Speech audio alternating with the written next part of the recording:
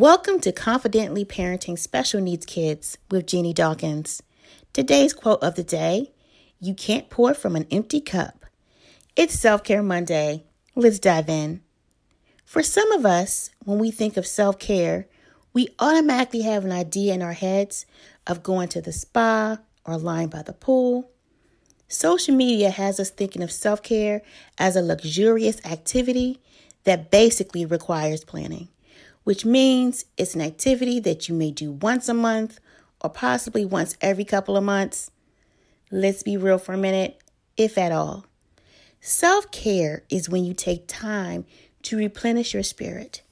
The moments you give yourself some love in small doses. And this can be done every day. I know you're wondering, how can I do that? I have to ask you, what do you like to do? Or what activities recharge you? For some of us, it's a hard question to answer. Is that you? If so, then ask yourself, what small things can you do that give you energy? Here are a few that come to mind. Drinking more water. It's the thing that's necessary that we have a tendency to forget. Take a walk. Read your favorite genre of book or listen to one. While doing these things, immerse yourself in the activity. For example, as you walk, focus on your breathing, the inhale and the exhale.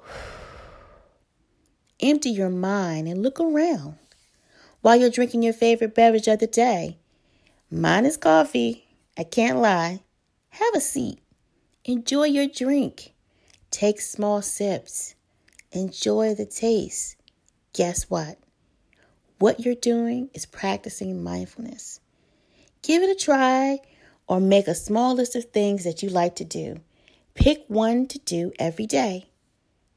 From one parent to another, you are wonderful. Always remember to be patient with yourself and your child. Please leave a review and check me out on Facebook at Confident Parent Strategist.